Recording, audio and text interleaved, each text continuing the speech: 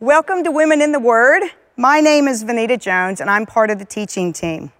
And as much as I miss seeing all of your faces, I can tell you it warms my heart to know that we can still connect, even if it's through a television or an iPad or a phone or whatever it is.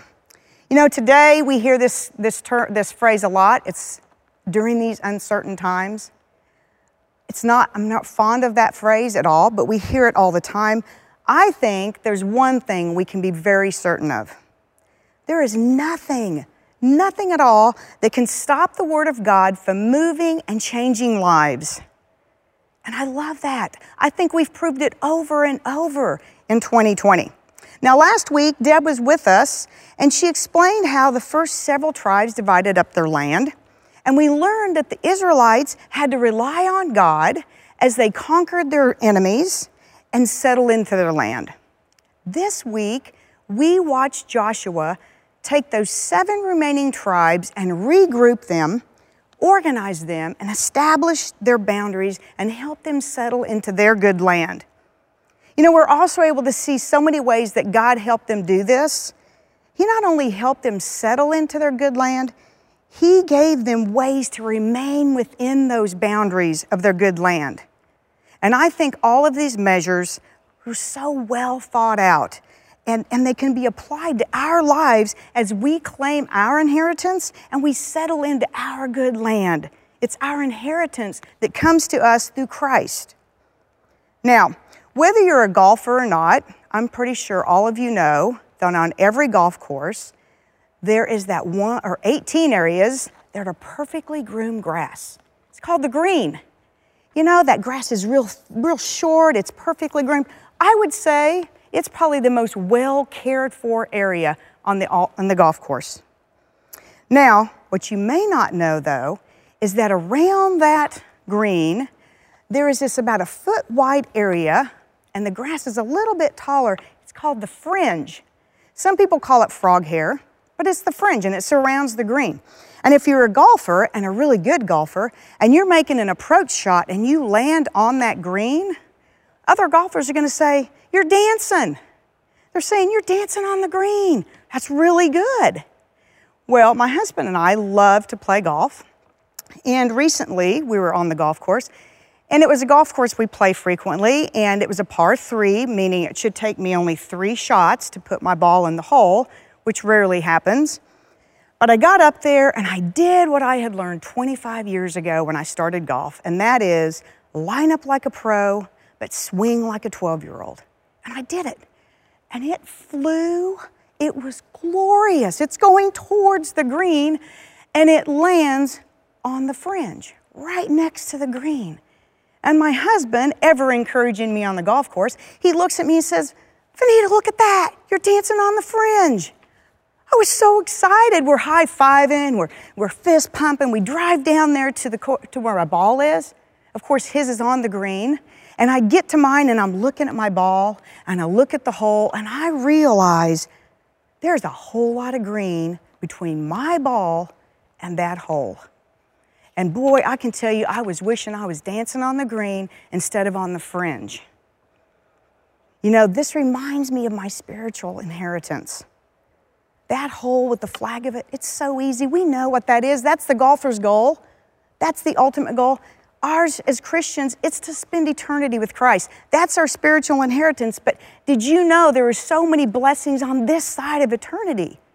And I call that the green space. That's the green. It's that perfectly well cared for area that you want to land in. Of course, I was in the fringe. I look at the fringe like that is when I first accepted Christ. And that time period afterwards when I lived like that new creation that He tells me I am, and it was so emotional. It's filled with highs and lows of emotions. And I don't think it has a lot of depth sometimes. And I think it's an area where we can easily settle into and we become complacent, not moving out there into that faith building, that peace in the chaos, you know, that truth revealing green right around the hole. That's where I wanted to be. See, I think dancing on the fringe is exactly where we find these last 7 tribes as we open up Joshua 18 today. Now, if you haven't already done so, I want you to open up your Bibles to Joshua 18, and I'm going to follow along, and I'm going to read the first 3 verses. It says, "When the whole congregation of the people of Israel assembled at Shiloh and set up the tent of meeting there, the land lay subdued before them. There remained among the people of Israel 7 tribes whose inheritance had not yet been apportioned. So Joshua said to the people of Israel, 'How long will you put off going in to take possession of the land which the Lord, the God of your fathers, has given you?'" See, chapter 18 opens with Joshua and the Israelites, and they're at a city named Shiloh. Now, this is a city that's found in Ephraim, and it's between Gibeon and Shechem, kind of halfway between. Now, before Joshua begins to divide up the rest of this land, he moved the tabernacle from Gilgal to Shiloh. Now, we're not sure exactly why. It doesn't tell us why, but I think we know Joshua. We've learned a lot about him. I think we can safely assume the reason he moved it to Shiloh is because God told him to.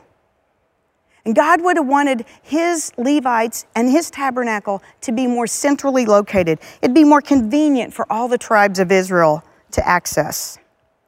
And it would remain, the tabernacle would remain in Shiloh till years later when David would move it to Jerusalem. Now, long story short, what Joshua was doing here, he's taken their focus off. If you remember last week, there was grumbling, complaining, and division and all this stuff. He's taken his focus off all of that, and he's putting the Israelites' focus squarely back on God, right where it belonged. You know, I've heard Ted Kitchen say it before. He made number one again. And how did he do that? It says he prioritized prayer and worship, making number one again. Now, verse 2 tells us that there are 7 tribes left who have not moved forward in settling into their good land. And these tribes had helped other tribes fight. They fought the battles, won against defeating scary, huge enemies. Some were giants. But then we see that Joshua is accusing these 7 tribes of being complacent, of possessing their own inheritance and settling into it. It almost appears like they'd snuggled into that fringe area, the good land of the other tribes, and they really saw no reason to go any further. They were very happy there, almost a failure to launch situation. Because what does Joshua say? What are you waiting for? It's already been subdued, is what they're saying. So what we see is them dancing on the fringe, and they're quite happy with it. They've settled in there. But Joshua knows it's time to get these guys reorganized and regrouped, help them move on and start dancing on that green, that good land that they would possess and settle into. It's their promised inheritance from God. Now drop your eyes down to verse 4, and we're going to find out exactly how he does that. I'm going to read to verse 7. "Provide 3 men from each tribe, and I will send them out, that they may set out and go up and down the land. They shall write a description of it with the view to their inheritances, and then come to me. They shall divide it into 7 portions. Judah shall continue in his territory in the south, and the house of Joseph shall continue in their territory on the north. And you shall describe the land in 7 divisions, and bring the description here to me, and I will cast lots for you here before the Lord our God. The Levites have no portion among you, for the priest of the Lord is their inheritance. And Gad and Reuben and half the tribe of Manasseh have revealed their inheritance beyond the Jordan eastward, which Moses, the servant of the Lord, gave them." So Joshua used a very organized method to finish dividing up the good land between these 7 tribes. He instructs each tribe to put 3 men out to be representatives for them. And he takes these 21 men and he tells them, go out into this territory, and I want you to make a list of all the cities and landmarks, all the things that would help them draw boundaries. And then he took that information and he assigned the boundaries, and then he assigned the portions of land to each of those remaining tribes. And it says he does it by casting lots before the Lord. Now, this is not the first time this practice is mentioned in the Bible. In fact, Deb talked about it last week briefly. In fact, casting lots is used a lot in the Old Testament and even a few times early on in the New Testament. But it's this impartial way of taking the decision out of what could be often biased human hands, and it leaves the results up to God. It was used to stop arguments and dissension and contentions between people when they were making decisions in different situations. Look at Proverbs 16:33 on your verse sheet. It says, "The lot is cast into the lap, but its every decision is from the Lord." So now what I don't want you to do is jump out of here today, quickly get on your phones and go to Amazon and try to buy some lots. I'm not even sure if Amazon sells them, but if anybody does, Amazon probably does, because I don't want you going out to make your decisions by casting lots. Because see, there's a reason that casting lots is last recorded in Acts 1.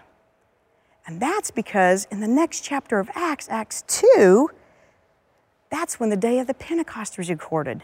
And you remember what that is? That's when God gives us the Holy Spirit and He comes rushing in like a wind and tongues of fire. Look at Acts 2, verse 1 through 4 in your verse sheet. It says, "When the day of the Pentecost arrived, they were all together in one place, and suddenly there came from heaven a sound like a mighty rushing wind, and it filled the entire house where they were sitting, and divided tongues of fire appeared to them and rested on each of them. And they were all filled with the Holy Spirit and began to speak in other tongues as the Spirit gave them utterance." See, we don't have to cast lots anymore. We have the Holy Spirit given to us when we accept Christ. And He guides us. Look at John 14:26 on your verse sheet. It says, "But the Helper," He's our helper, "the Holy Spirit, whom the Father will send in my name, He's going to teach you all things and to bring to your remembrance all that I have said to you."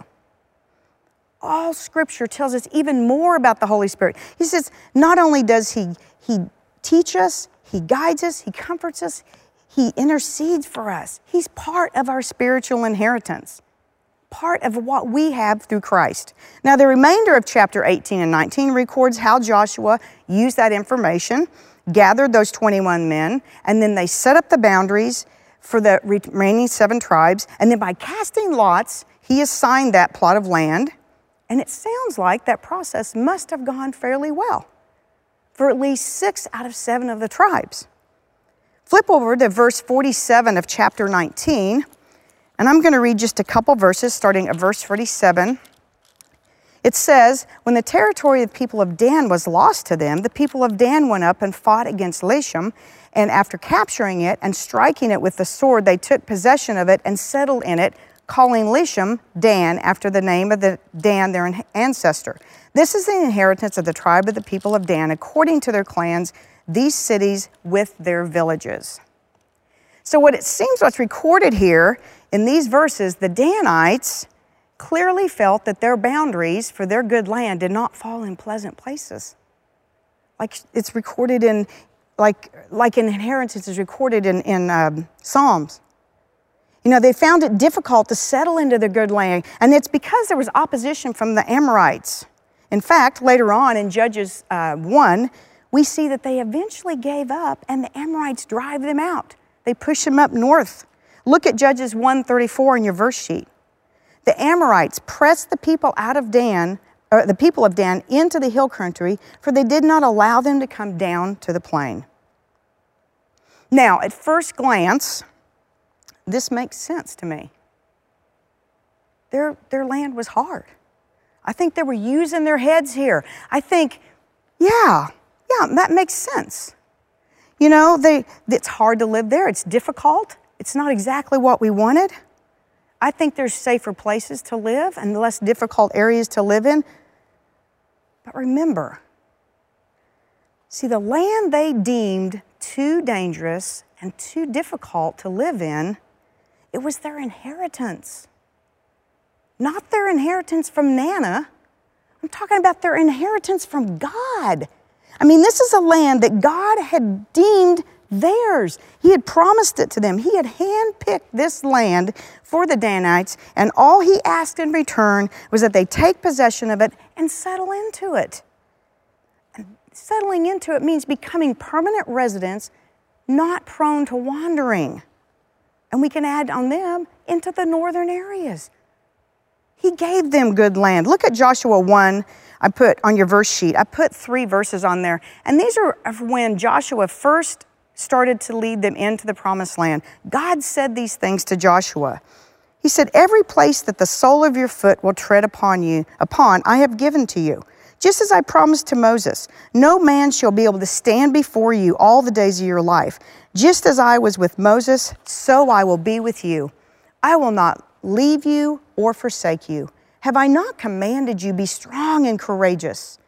Do not be frightened, do not be dismayed, for the Lord your God is with you wherever you go, even into that difficult land. See, fear and a lack of faith led the Danites to move away from the land that God had given them. And it makes me really sad to hear this, because I would imagine they missed out on so many blessings. Blessings that would have been theirs if they would have stood strong in that land, if they would have lived courageously and trusting God with their futures as they lived out their lives in the good land God had given them. You know, later in history, the history of Israel, we see that one of Israel's great judges, Samson, comes out of the tribe of Dan. It's kind of a good thing. But later on in history of Israel, it also is recorded that the tribe of Dan allowed idolatry to seep into their culture. And it happened, and then Jeroboam, who was from Ephraim, came to the city of Dan, and he set up an idol. It was a calf right in the middle of the city. And from thereafter, the city of Dan became known as a city of idol worship in Israel's history. You know, there are consequences when we move out of God's good land and settle into the fringe. And we do it because we're afraid. It's because we don't think God has given us what we deserve, what we think is best for us. Look at the last 3 verses of chapter 19 with me. This is kind of the flip side to that. When they had finished distributing the several territories of the land as inheritances, the people of Israel gave an inheritance among them to Joshua the son of Nun. By command of the Lord, they gave him the city that he asked for, Timnath-serah in the hill country of Ephraim. And he rebuilt that city and he settled into it.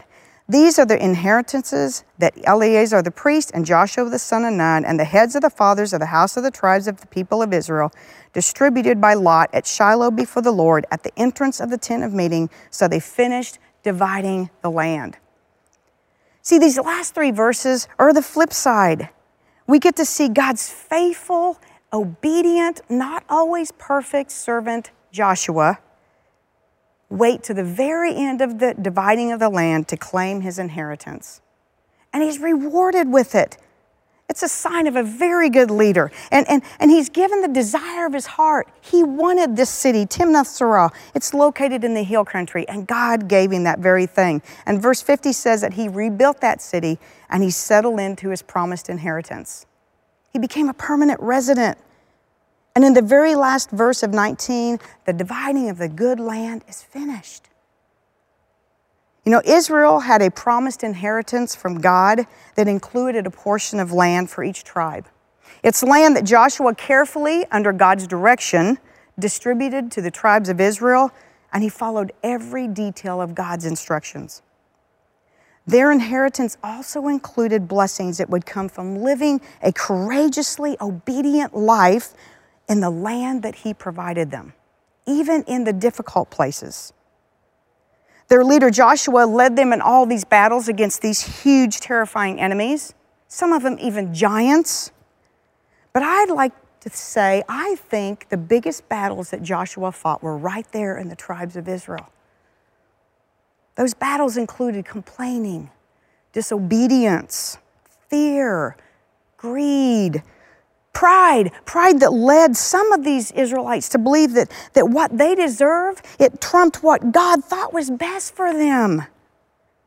And in the opening of chapter 18, he battled against complacency as he led those Israelites into the good land.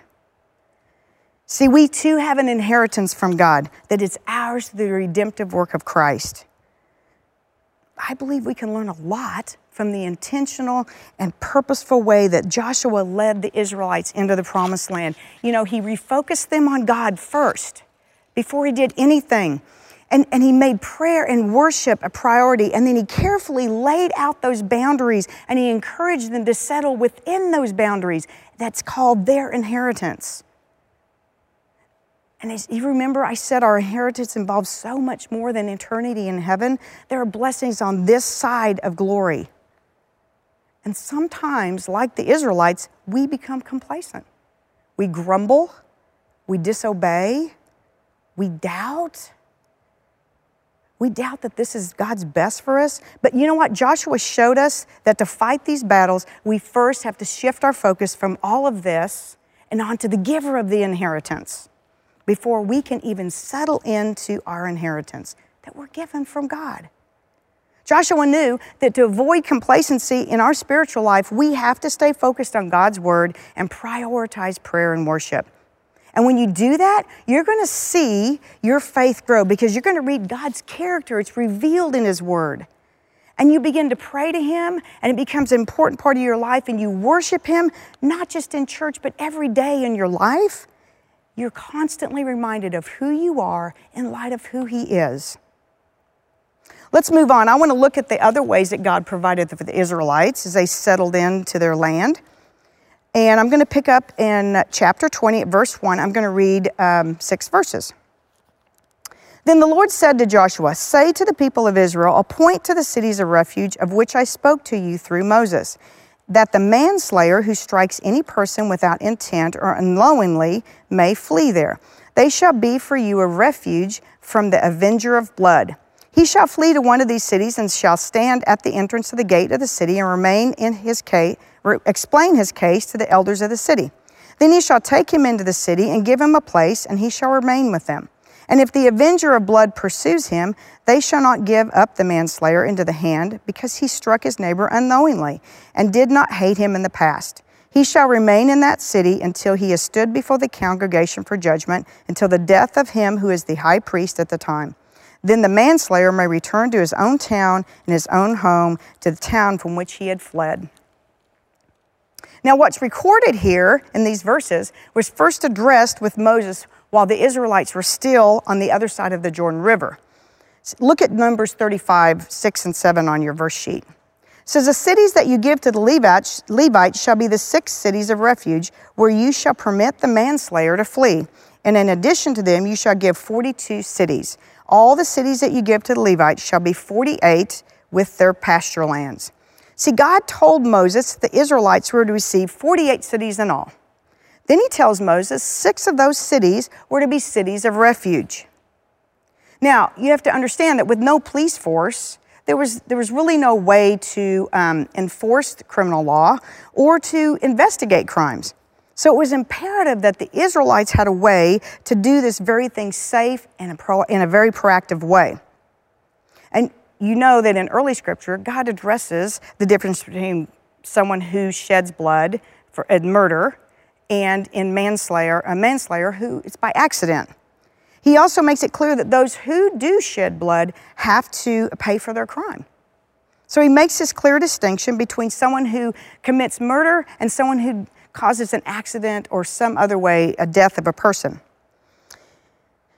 And I'm sure you can see that in the heat of the moment, the avenger of blood, who is a relative, which, by the way, it's important to know that at that culture at that time, that when a murder occurred, it was a responsibility of the family to see that that murder was avenged. That's the avenger of blood that they're talking about here. But it wouldn't have always been clear to them. And you can see that in the heat of the moment, a mistake could very well be made. The avenger of blood, the one that's going to retaliate for this murder or whatever, this death, they could kill a completely innocent person. And then they themselves would be guilty of murder. So see, in Joshua 20, God, through Joshua, is going to address this very thing. God designates these 6 cities of refuge for the protection of anyone accused of manslaughter. And he explains that when someone actually kills another, they're to run to the gates of a city of refuge and explain what's happened to them, and they explain it to the elders that are stationed at the gates. Then that person would be granted entrance into that city where they would stand trial, and if they're proven innocent of murder, they would remain there and be kept safe within the walls of the city of refuge, safe from the relative who's seeking revenge and seeking to avenge their relative's death. Now, according to God's instruction, the fugitive remained in that city of refuge until the high priest died. And once that high priest died, all the fugitives were able to return to their homes safely. Now, there are some other important things I think you need to know about the city of refuge that I think are very interesting. First of all, they were not only for the Jews, it was for other aliens living in the land as well. According to Jewish law, the roads were to be well maintained, some of the best roads in the area. And if there was a crossroad, there were to be signs that would keep them going the right direction towards the city. They built bridges over the ravines so that the people running to the cities wouldn't have to go in the ravines where they could be ambushed or they could fall or an animal could get them. And then they would station people along the way to encourage them, point them on the way, kind of push them on. It kind of reminds me of in a marathon, the water stations where people are clapping and sending them on and refreshing them, getting to the right place. All these cities were strategically placed throughout Israel so that no one had to travel very far to get to a city of refuge. Now, I read somewhere that the Holy Land is roughly the size of Maryland.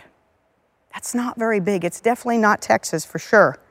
So it would be easy to understand how someone could get to a city of refuge quickly. It would have been like anywhere from 20 to 50 miles, almost like a marathon. The fugitive was only safe if they remained within those city walls. But if they left those city walls, they were fair game. And if the avenger of blood took their life, then that avenger would not be accused of murder. But once the high priest died, all the fugitives in the cities of refuge returned home. Some may have been there an hour. Some may have been there decades. They all were released to return to their home. What a celebration that would have been. Now, many people compare the city of refuge to how we find refuge in God. In fact, the Bible speaks of going to God as our refuge many, many times, especially in the Psalms. Look at Psalm 46:1 on your verse sheet. See, God is our refuge and strength, a very present help in trouble. And then Proverbs 18:10, the name of the Lord is a strong tower. The righteous man runs into it and is safe. Now, there are some similarities, definitely, between when we compare a city of refuge to God's perfect and precious Son, Jesus. But there are some differences as well. See, both Jesus and the cities are all within easy reach of any needy person. Same. Both Jesus and the cities were open to Jew and Gentiles. Both Jesus and the cities of refuge provide protection within their boundaries. And with Jesus and the cities of refuge, full freedom comes with the death of the high priest. But that's kind of where the similarities end and the differences begin. See, when we come to Jesus for salvation, we don't need a trial. We're already saying, I'm a sinner. I confess, and we're forgiven. The cities of refuge only help the innocent. They only protect the innocent. Jesus is there for all of us that are guilty, not just the innocent. Our salvation is secure because our high priest didn't just die. He rose from the dead. He rose from the dead and he is eternal. Now, apparently there is no, not only the locations were well thought out, but also the names of these cities were well thought out. I put this on your outline because I thought it was really neat that to see how these names, the meaning of these names, point us to Jesus. Look at Kadesh is righteousness. Shechem is shoulder. Hebron is fellowship. Bezer is fortress or strong. Ramoth is heights. And not everyone agrees on this one, but most think Golan means exile. I read something that Warren Wiersbe said about this, and he says, the names can be used to describe what sinners experience when they flee by faith to Jesus. First, he gives them his righteousness, and they are never accused again.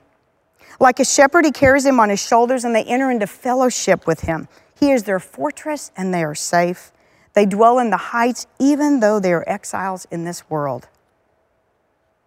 See, God's provision of the cities of refuge, I think it reveals God's great love and mercy, not just for the Israelites, but for us as well. See, God's plan of salvation for us is not a city to run to, it's Jesus. He gave us Jesus as our refuge. He is our unchangeable high priest who rose from the dead and lives to intercede on our behalf. Jesus is our refuge. All you have to do is run to him for protection and provision. I want to continue on. We're going to look at Joshua 21 and see another way that God is providing for the Israelites. I'm going to read the first 3 verses of chapter 21. Then the heads of the fathers' house of Levites came to Eleazar the priest and to Joshua the son of Nun and to the heads of the fathers' house of the tribes of Israel, of the people of Israel. And they said to them at Shiloh in the land of Canaan, the Lord commanded through Moses that we be given cities to dwell in, along with their pasture lands for our livestock. So by command of the Lord, the people of Israel gave to the Levites the following cities and pasture lands out of their inheritance. And then it's listed all the different cities that are given to them from each tribe. It opens up, and they go to the head of the Levites, the head of the Levites. They approach Eleazar and Joshua, and they remind them God commanded Moses to give us a portion of the land. Look at Numbers 35, 1 through 3 on your verse sheet. It says, the Lord spoke to Moses in the plains of Moab by the Jordan at Jericho, saying, command the people of Israel to give to the Levites some of their inheritance of their possession as cities for them to dwell in. And you shall give to the Levites pasture lands around the cities. The cities shall be theirs to dwell in, and their pasture lands shall be for their cattle and for their livestock and for all their beasts. Look at Joshua 13, 14 on your verse sheet. It says, but to the tribe of the Levite he gave no inheritance, since the food offerings presented to the Lord, the God of Israel, are their inheritance as he promised them. Now, during those 40 years that the Israelites wandered around in the wilderness, those years prior to entering the promised land, the Levites would be camped around the tabernacle. That's kind of where they were found. Their duties, of course, included serving the worship life of the Israelites, but it also included the caring for the tabernacle. And they would take it down, transport it, put it up, and they would take care of all of it. Everything housed within it, like the sacred things inside, like the Ark of the Covenant, the table of showbread, all those things inside the tabernacle. They had a huge responsibility, but now they're in the good land, and their duties are going to change a little bit. See, the tabernacle's not going to be moving from place to place because now it's set up in Shiloh, and it's going to be there for several years, or many years, until it's moved to Jerusalem. But they continue assisting, of course, with the national annual feast and the nation's festivals and holy days, that kind of thing. They oversaw the worship and the spiritual, or the sacrificial systems, but there's a major difference for the Levites now. God intends for them to live in the cities scattered throughout the nation, not camped out around the tabernacle in Shiloh. So Joshua designated 48 Levitical cities. 6 of those were the cities of refuge, remember. And these 48 cities were purposely located throughout the promised land, scattered around to help the Israelites remember God's word. Now, I don't think it's an accident the word dwell is used in Joshua 21:2. See, God didn't intend for them to live in isolation, kind of like a monk in that city, isolated away, studying God's word, carrying out their duties there. He wanted them and intended for them there to live, to dwell with these people, to become their spiritual leaders. They were to dwell side by side with the Israelites, modeling obedience to God's word, meaning they would become residents, not living in isolation, only teaching the scriptures. They were modeling prayer and worship. They became living examples to how to live out God's commands in their lives. You know, it's recorded in Numbers 26 that before they came into the promised land, there would have been roughly 23,000 Levites. And if that remained the same or close to that, do you know that means there'd be almost over 400 Levites in each of these cities, these Levitical cities, and Shiloh, where the tabernacle is located. Remember, I told you earlier, too, that the promised land is roughly the size of Maryland. So these cities were located so that nobody was going to be far from spiritual training. Nobody. They would be able to find out they would not only hear God's word, they know how to understand God's word, they know how to apply that in their daily lives. It was so important because they didn't own copies of scriptures like we do. They would have the Levites to guide them in their spiritual life. I think it's a beautiful picture of God's love for them, that He wanted them to remember His words and apply them to their daily lives. You know, Joshua 21 reveals a very intentional and purposeful plan for them to do that very thing, to remember Scripture, apply it to their lives. He wanted His word to be forever in front of them because He knew it's what they needed. They needed this to live their lives. Look at 1 Timothy 3:16 on your verse sheet. All Scripture is God-breathed and useful for training, rebuking, correcting, and training in righteousness, so that the servant of God may be thoroughly equipped for every good work. God knew how important it was for them to know this, and today it's important to us as well. But we have His word recorded in Scriptures, in the Bible, and I would imagine that each of us have at least one copy of the Scriptures in our home. If it's not in a paper form, I bet it's on your phone or your tablet or whatever it is you use. And if you don't, there are ways to get it pretty quickly, pretty easily. Here's my question for you. What is your intentional purpose or purposeful plan to remember what God has done for you? To remember who He is, to remember what He expects you to do as you live out your life. See, living a life that bears witness to God's faithfulness requires us to not only know His word, we have to live it out in our daily lives. You know, it's fairly easy when you're involved in a Bible study like we are right now. But what is your plan when we finish in a few weeks and head into the holidays? What are you going to do?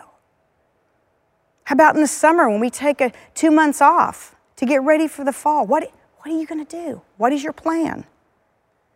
Or even when uncertain times keep you from studying God's word with other people, what are you going to do? You know, you're going to be met with desperate circumstances. How are you going to know how are you going to remember what God has promised you? How are you going to know when He's telling you to take that next step and hear His instructions? And then how are you going to be able to tell others about His faithfulness as you go through that without being purposeful and intentional in His word? It was important to God that the Israelites have a well thought out and purposeful plan to remember all this. And if it's important to God, it's important to us as well. If it's not, it should be. Make a plan, make it intentional, make it purposeful. Look at the last 3 verses of Joshua 21 with me. Thus the Lord gave to Israel all the land that He swore to give their fathers, and they took possession of it. They settled there. And the Lord gave them the rest on every side, just as they had sworn to their fathers. Not one of their enemies had withstood them, for the Lord had given all their enemies into their hands.